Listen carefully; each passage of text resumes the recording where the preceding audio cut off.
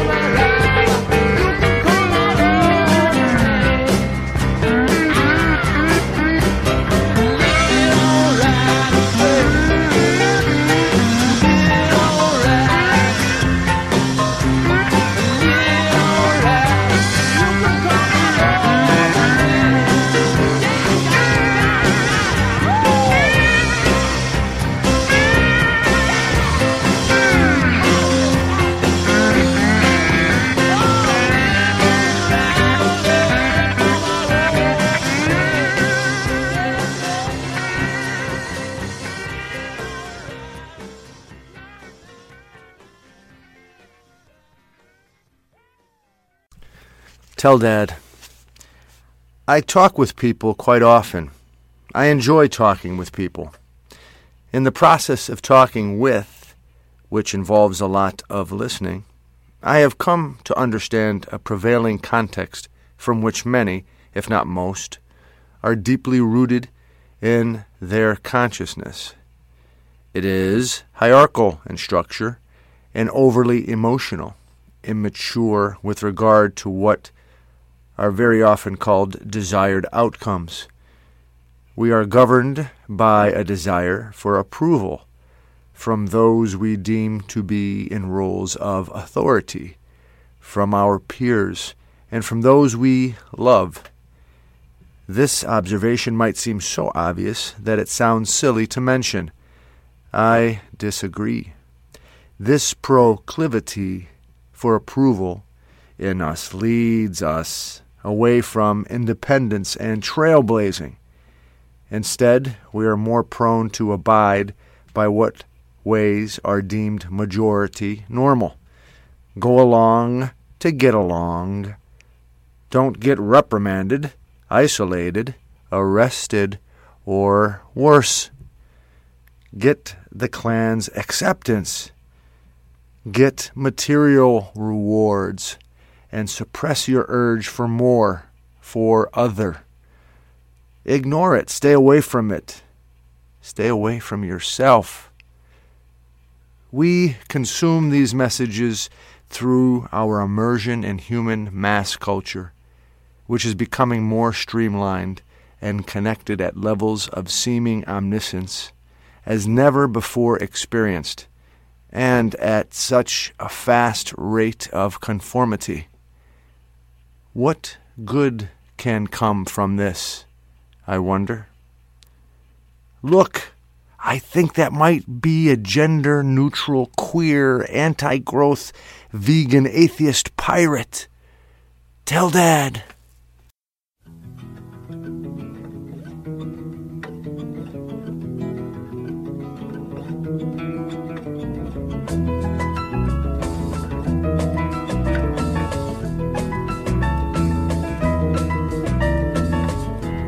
I could have been a sailor, could have been a cook, a real life lover, could have been a book. I could have been a signpost, could have been a cloak, as simple as a kettle, steady as a rock. I could be here and now.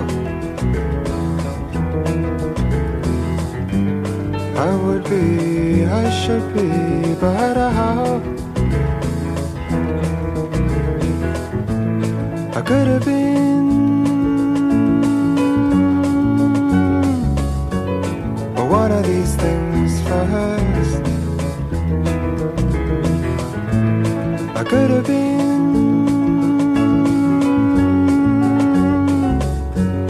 one of these things first.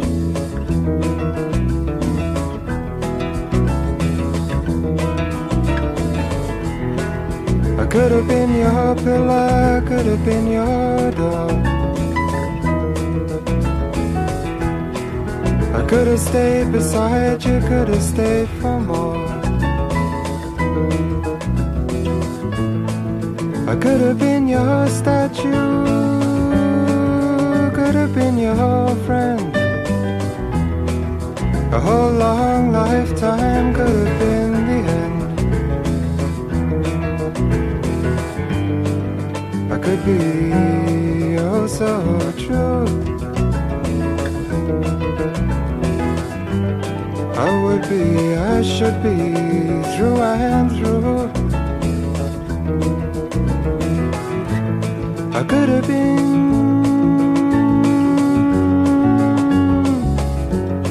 one of these things first. I could have been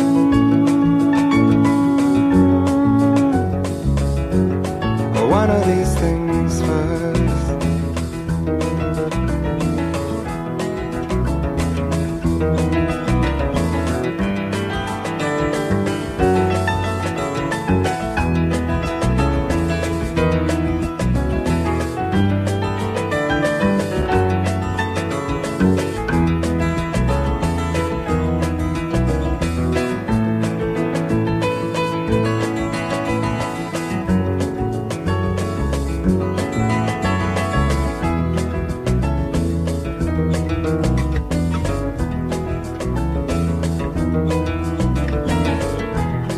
Could have been a whistle, could have been a flute,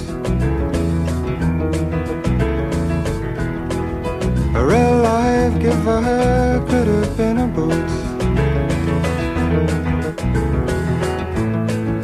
I could have been a signpost, could have been a clock, as simple as a gutter, steady as a rock. Could be even here. I would be, I should be so near. I could have been, but one of these things first. I could have been,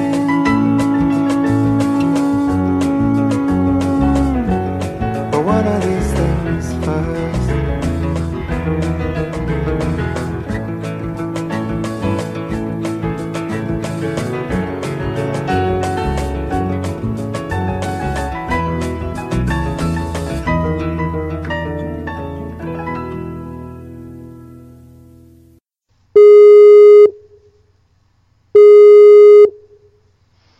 Almighty Todd, is that you?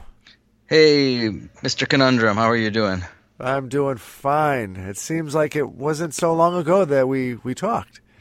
I know, but the winter's passing into spring. I can tell it's been a while just by the amount of snow that we don't have anymore here in the valley. I'm so happy, and thankfully, I'm so happy about it. I mean, I like winter, but it's starting to get to me. Get tired of shoveling? Shoveling and just, being inside so much. And that's the shoveling so much. I think the lack of sunshine and such. Yeah. It affects me. It affects weather affects us. Well, you need the sunshine. It's one of the things you've got to consume. That's right. Right, exactly. And beautiful segue. We're going to talk about consumption. Thank you for serving that one up. We're going to talk to Almighty Todd, our resident philosopher here on Troubadours and Rock on Tours. Also a farmer and a winemaker. Giving him a call at his place in Stockbridge, Vermont. He's exclusively, I have him to a long-term contract on Troubadours and Rock on Tours. And we are going to talk today about what we consume physically, intellectually, visually, and otherwise affects us. How we interact with the world, how we view the world, and so on. So let's get started. Do you believe, Almighty Todd, that what we consume physically influences our behavior? I'd say you can't help but do that.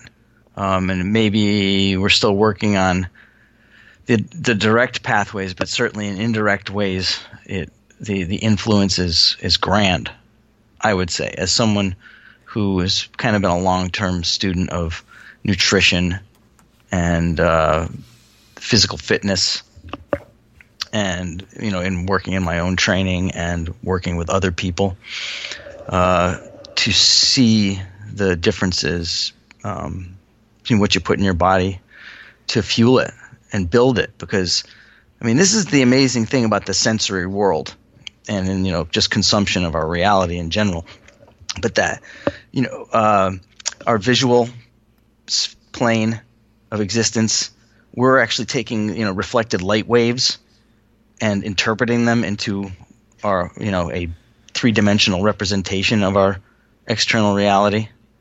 And right, when we hear stuff, we're taking vibrations in, again, another energy wave in, and interpreting it and building some understanding of our world with that. With touch, you're it's a tactile. One of my senseis calls it the skin, the original brain. in evolution, that there's just a way to apprehend the world through touch if you allow yourself to be sensitive enough. But with smell, which is a really powerful one, we actually interpret molecules from out in the world. We take molecules into our body. They stick in our nose, which is why we have to blow it every once in a while. But they stick in our nose, and our body maps to our brain a recognition of that molecule, not just about what it quote-unquote smells like, but a whole bunch of other sensory stuff gets packaged with it, which is why a smell can send you back to your grandmother's kitchen when you were just a little kid. That kind of potency. Mm-hmm, so then with taste, the other sense, it's not just a sense, that's the pie hole through which we actually take matter from outside of the world and process it, not just to fuel us with calories, but we actually build the very structure of our body out of that stuff. You know, what goes in there, some of that is replacing atomic and molecular structures inside your body. And waste, stuff that doesn't work in your body anymore is being sent out. So what we eat is fundamentally the fabric of our physical existence. So, on a grand scale, it's like it has to have an effect beyond what we can even understand and probably don't pay enough attention to. But, I just from today, I've been eating. I eat pretty well. I exercise, but every once in a while, I didn't bring enough for lunch today, and I had to run an errand. I was like, I don't really need more, another lunch or more food. So I just grabbed a package of peanut butter cups. Guilty pleasure. I love them. There's something about them. It hit me today that they're still too sweet for me, and it was after I got like this. I don't know, about 8 minutes later, 10 minutes later, this rush where I was just like, ooh, I'm a little bit lightheaded all of a sudden. And it took a minute or so for what really felt like that. That stuff hits your stomach. It's pure sugar. It's not even getting to your large intestine. It's being processed right there. Some of it's, it gets used up early in the system, so it makes it into the bloodstream pretty quick. And I was like, wow. But I don't have a lot of that stuff, so it's I guess I could be sensitive to it for not eating it regularly. But if I did, I can't imagine what my system would be like if I was fueling it on that a good portion of the time. Yeah, it would not be as good as I'm pretty certain it is, given how healthy you do eat most of the time. And the taste, too. I think the more you eat the real salty and sugary stuff, you're not so sensitive to it as it seems you were eating that peanut butter cup. Right. You're like, wow. Well, because it's such an overload of what our system is really really built for. And the thing is, though, with the sugar, you get there's a little dopamine hit that comes down, too. And so that kind of factors into all of our consumption. And are we really consuming because we want to, or because we're kind of at the behest of part of the monkey brain? I think I'm totally ruled by my monkey brain. It's getting out of hand, to be honest with you. Yeah, I hear you speak about how affected we are by what we consume, and I like the way you included. You kind of broadened the ideas that can be associated with consume when you were talking about taking in visual and audio and touch, consuming and processing those stimuli. Wonderful. I love it. But yeah, the food in particular, after a while, and I think our society is gears itself to get us almost trapped in the web of consumption. Yeah. Bad consumption. Slave-like consumption. Well, consumption in general is the biggest part of our GDP. Gross domestic product. Yeah. Yes.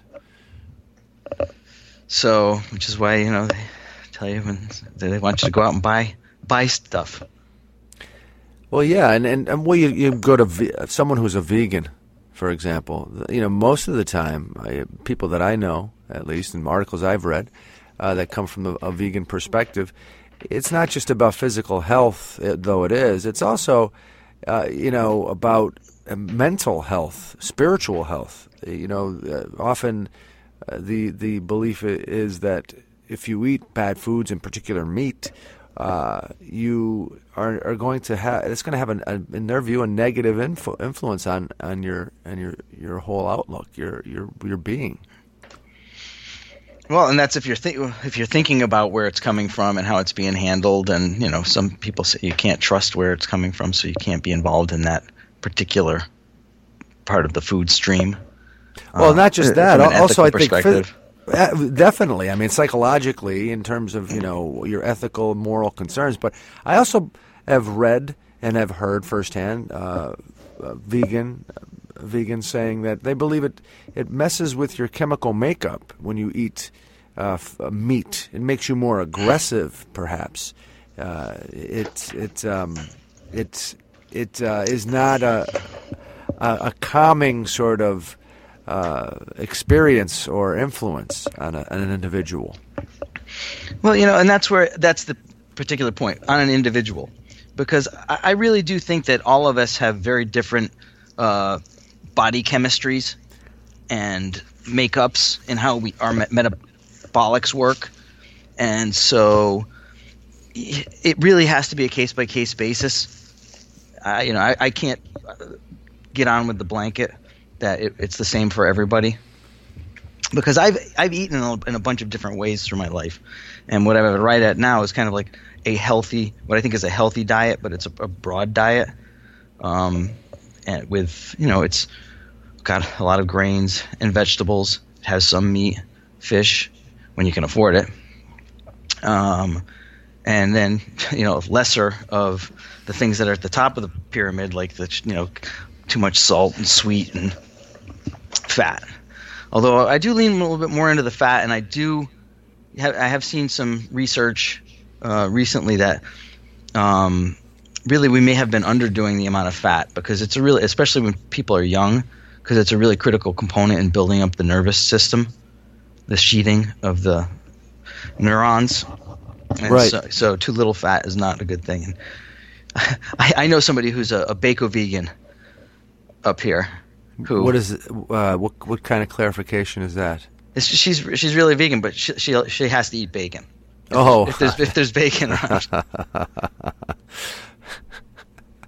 It's like everybody's got to figure out for themselves what works for them. But I think the thing is, those are any of those systems of thought about eating are really they should be guidelines. But the point is of any of them, or that looking at a few of them, is that it gets us to be more conscious about our patterns of consumption, so that we're more making choices than having things put in front of us, or letting ourselves be put in positions where we don't have a lot of choice and we're kind of served up whatever's near at hand.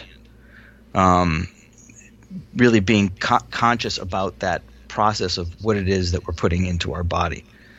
So I was introduced to macrobiotics a long time ago, and from a extension of basically of Eastern medicine, and because diet is a big portion of how they deal with ailments. A lot of it is done through diet and herbal medicine, with then acupuncture and surgery being the very last, resort.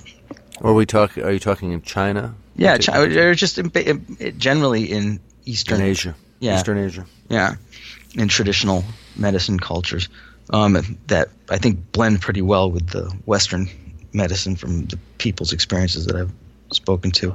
But anyways, sliding off on a tangent there. The thing is, we don't spend enough time being conscious about this process, and I think this is where it lines up with that. There's the food pyramid of how you should eat, and I think that even that's being revamped right now. But it's just as a concept that there's certain stuff that should be the broad base of your diet and support the majority of it, and then other supporting factors, and then there's stuff that you probably shouldn't eat so much of, and then there's stuff that you really should just make it be a treat, like candy. Like the peanut butter cups you were talking about. Like, maybe that shouldn't be, the everyday treat, or even once a week, for all I know. Maybe it is only the once a week treat as opposed to a couple days during the week. But as a choice, because it's how we engage in the world. We only have so much time to be here, and so we want to make all the quality of it be good, not just chow down this sandwich without thinking about it so I can get to go do something else. There's kind of a privilege, frankly, given how many people don't have access to food on this planet, to actually being able to sit down and eat something. Well, don't you think, though, people truly enjoy sitting down and having a cheesesteak with fries and gravy? The big cafe Coca-Cola in town where I go and grab lunch, they have a cheesesteak special with fries on the side. Right. And I love that thing. But I have to say, I only do it like once every 2 weeks now.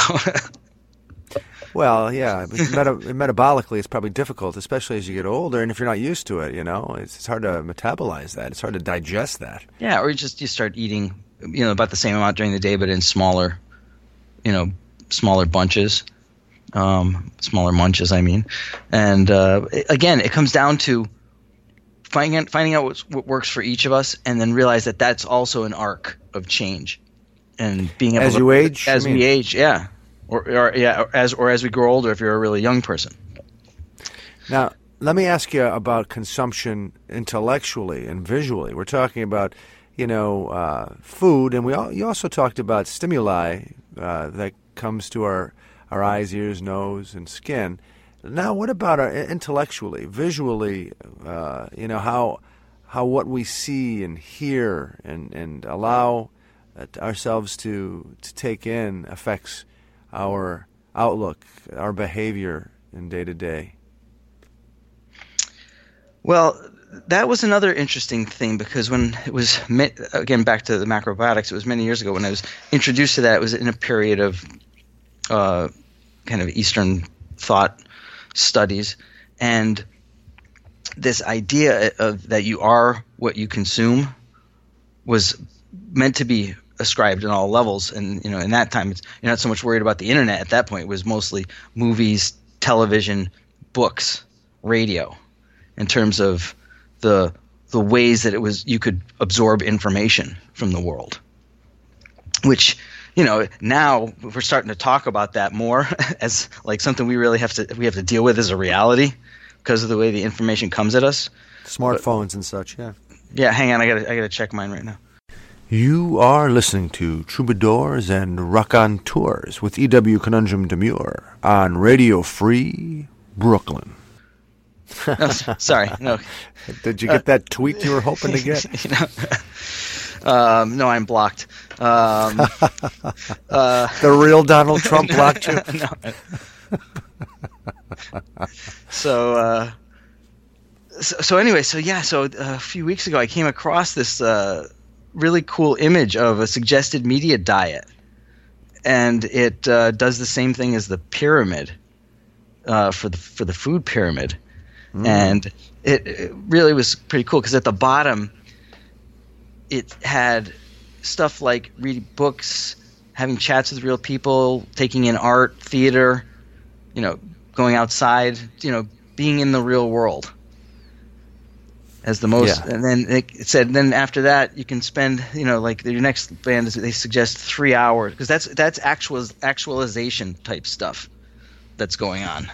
It's very much here now. So then there's edification. So they described you could spend 3 hours on edification, which was hobbies, reading nonfiction, reading good quality journalism. Which is part of it, because that's like, what is real quality journalism? It means you're reading a wide array of high quality production. So then they say maybe 2 hours of something that's participatory, doing like shows that or movies that you really want to watch, playing games, making a choice about what it is that you're consuming. Mm-hmm. Another one on maybe another hour on interaction, which is kind of like chats, comments on comment boards below articles, email chains, things like that. And then consumption.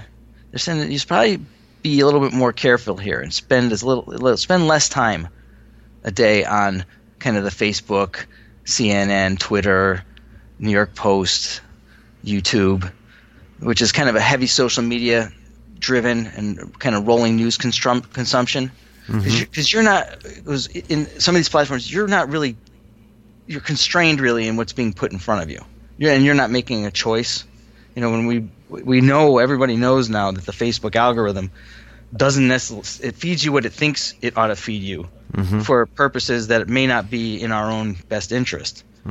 So, and you're definitely not seeing everything that's going on. You really got to go and look up the people that you're interested in order to see what's going on there, because you're not getting all the news from them. So you have to work a little bit harder if you're on that platform to really make choices versus having stuff that's dropped in front of you. And then they really say that stuff that's bad for you is stuff that's kind of info toxic, like reading the tabloids, essentially. Right. Stuff that just really is not going to do anything useful for you, and if anything is maybe killing your brain cells. Yeah, but that's the real salty, that's the real sugary stuff, Exactly. The stuff that's really tempting because we get that dopamine drop from it, even though it's not necessarily good for us. And it's easy. You don't have to go and immediate. It's immediate. It's not like when you're cooking a great meal, you have to buy fresh vegetables and clean them, wash them, prepare them. It takes time. Where the salty, sweet stuff, you just drive through, throw down a couple bucks, grab it, unwrap it, suck it down your gullet. Yeah, and that's the problem, I think. And we are. You mentioned our monkey brains. That maybe are driving us too much when it comes to following those impulses.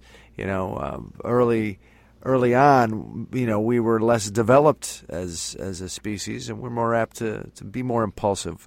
Hopefully, we've evolved. But are we going to a point now? We're getting to a point now where we're devolving or morphing into something that's not so healthy.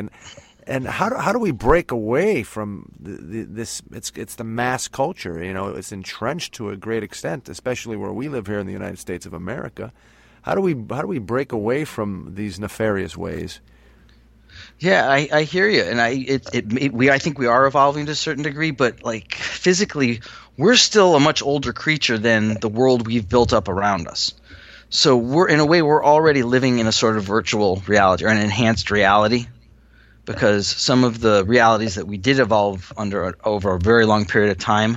This is provided that you believe that we've evolved and that we have the potential to evolve, but that the framework around us is a lot different. So we're kind of, the brain is using more of its capacity in different ways now than it was evolved for, but that part is adapting to this social construct that we're building up around us.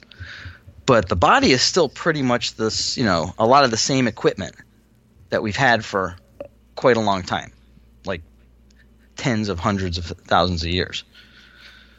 So the thing is, that's the challenge, is that our world is kind of getting out of sync with where we are, and we need to figure out how to navigate it in a way that keeps us, mentally and spiritually healthy as well as physically healthy in the real world, because we still have to navigate it. We can't. It's hard to be crossing the street and be thinking about something else that you're supposed to be doing and realize you're about to get hit by a bus because you're just not there. So you're saying keeping in touch with reality, but sort of in your sense of where and how you want to develop as a person, it needs to be more progressive. But sometimes those progressive ideas that you're pursuing in terms of behavior choices in the way you exist day to day, intellectual, spiritual, moral-based, ethical choices. But those are sort of ideals, maybe also not that easy to attain. You can't avoid the traffic of everyday reality now. No, but you again, we can choose how we're interacting with it. And there was a great interview I heard with a woman who wrote a book called How to Break Up with Your Cell Phone. And you heard about this? Mm-hmm. Catherine Price was her name. And helping people to think about reframing about it. It's not that you are really breaking up with your cell phone. You just want to re-establish how the relationship is with it so that you're spending more time on your life than in the phone. Mm-hmm. And so because we know this is a problem.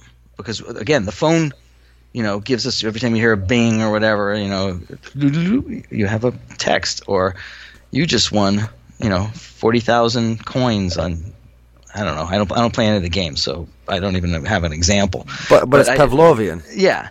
So it's there to pull us in. So she came up with some things to think about it. You're spending more time in your life if you're not spending your time on the phone, and give yourself the permission to say, what do you want to pay attention to? And you can create triggers. One of the things was a speed bump where you put a rubber band around the phone, or put an interesting lock screen on it.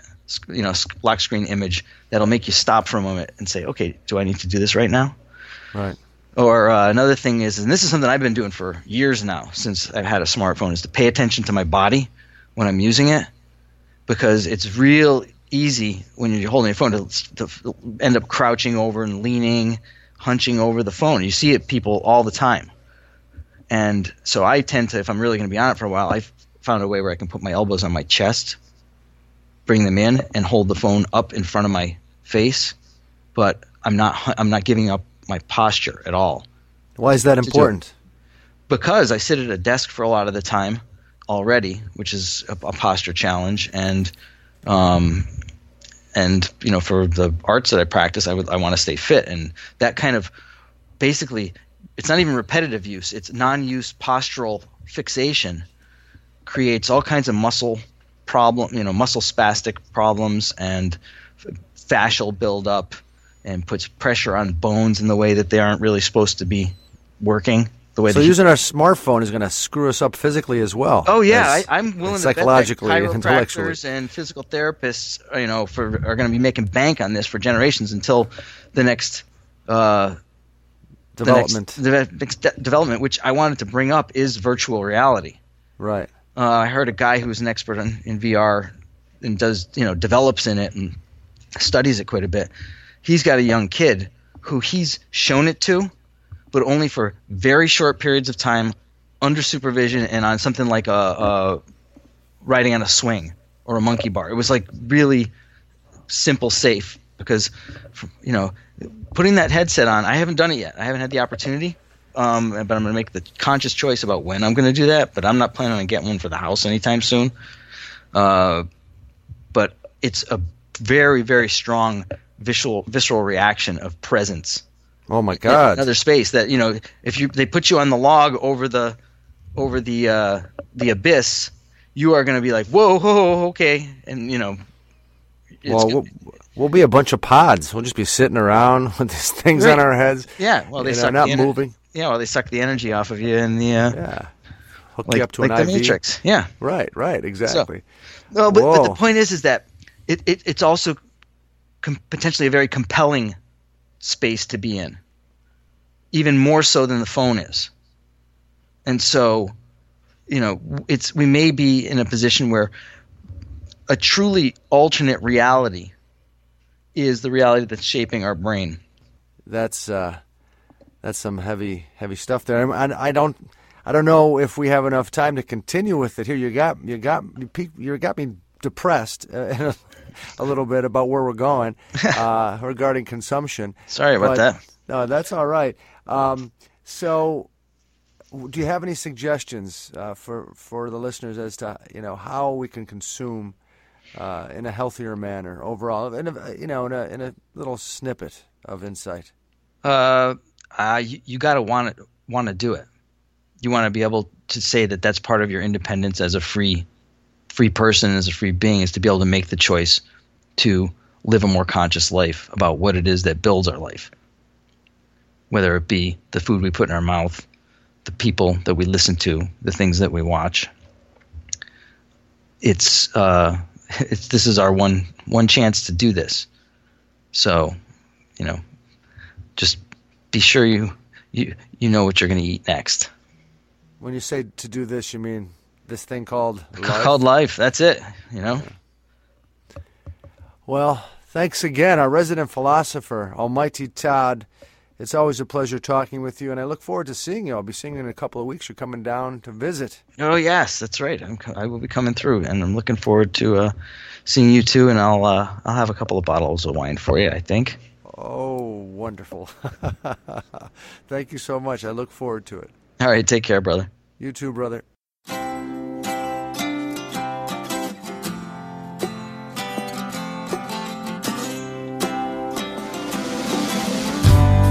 Seen you looking so bad, my funky one. You tell me that your super fine mind has come undone. And it made you do what half a heart surely will tell you, my friend. Any minor world that breaks apart falls together again. When the demons are at your door, in the morning it won't be there.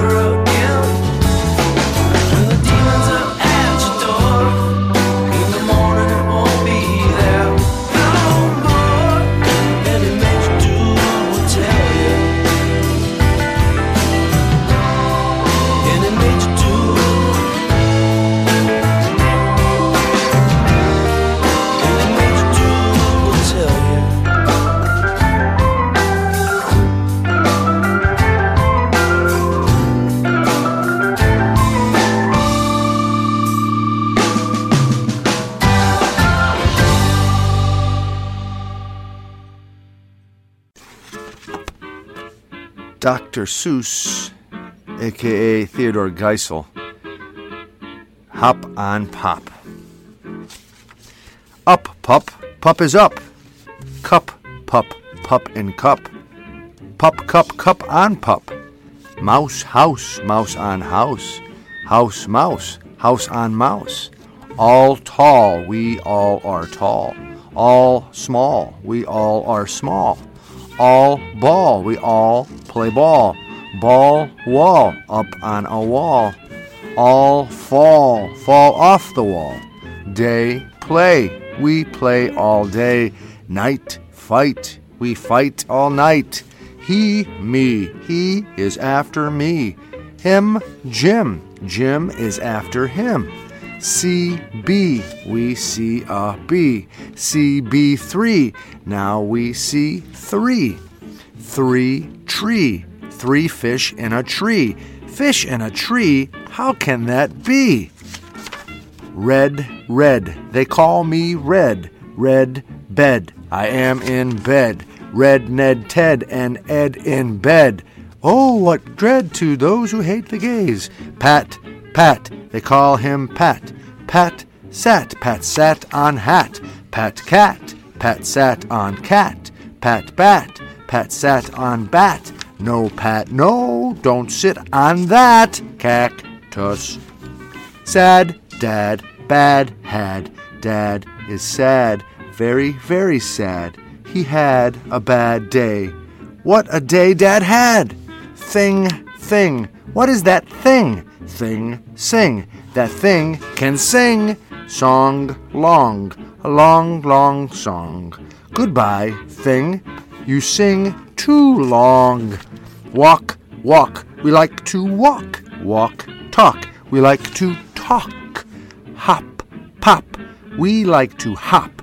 We like to hop on top of Pop. Stop. You must not hop on Pop. Mr. Brown, Mrs. Brown. Mr. Brown upside down. Pup up. Brown down. Pup is down. Where is Brown? Where is Brown? There is Brown. Mr. Brown is out of town. Seesaw. Back, plaque. Brown came back. Brown came back with Mr. Black. Snack, snack, eat a snack. Eat a snack with Brown and Black. Jump, bump. He jumped, he bumped. Fast, past. He went past fast. Went, tent, sent. He went into the tent. I sent him out of the tent. He doesn't have his fair share of the rent. Wet, get. 2 dogs get wet. Help, yelp. They yelp for help. Hill, Will. Will went uphill. Will, hill, still. Will is uphill still. Father, mother, sister, brother. That one is my other brother, from another mother perhaps. My brothers read a little bit. Little words like if and it. My father can read big words too, like Constantinople and Timbuktu. Say, say. What does this say? See, he, me, we, pat, pop, pop. He, 3, tree, be, top, hop, stop. Ask me tomorrow, but not today.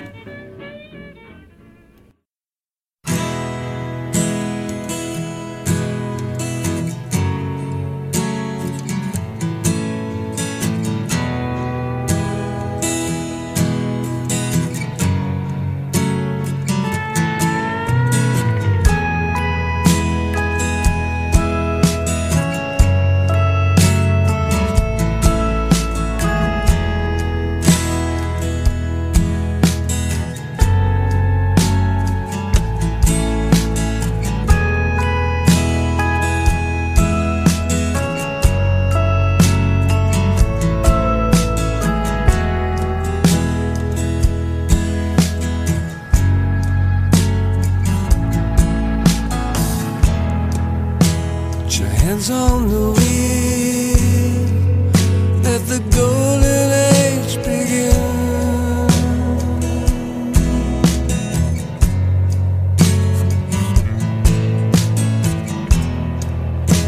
The window down, feel the moonlight on your skin.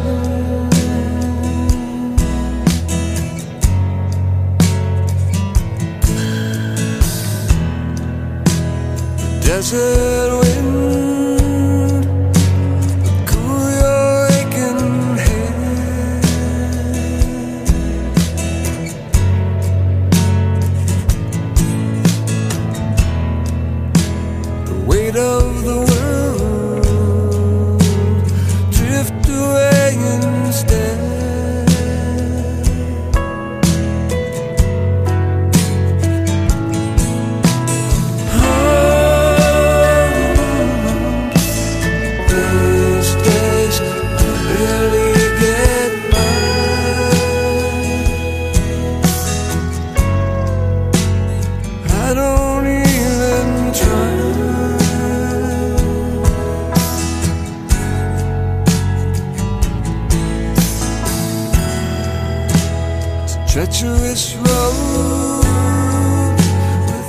isolated view.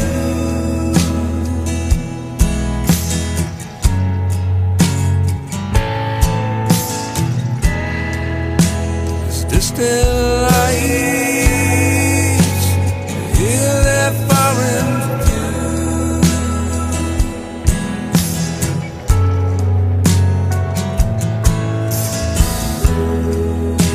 The sun don't shine even when it's day.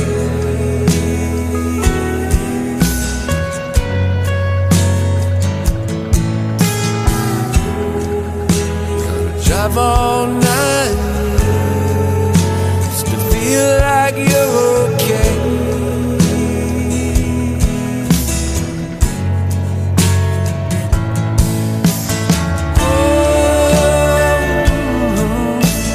These days I barely get by.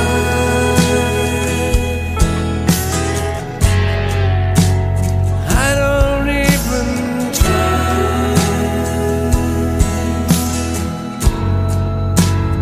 I don't even try.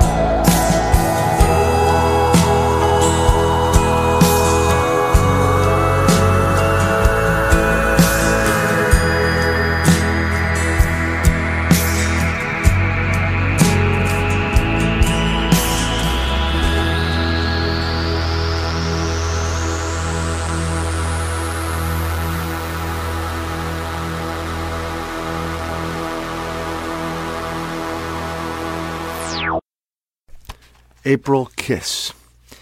Jelly beans in the front pocket of my tight jeans. I put my right hand deep down inside to gather a few for you. They are warm and a bit sticky. They smell almost as sweet as they taste in your mouth. I enjoy your tongue as it enjoys mine.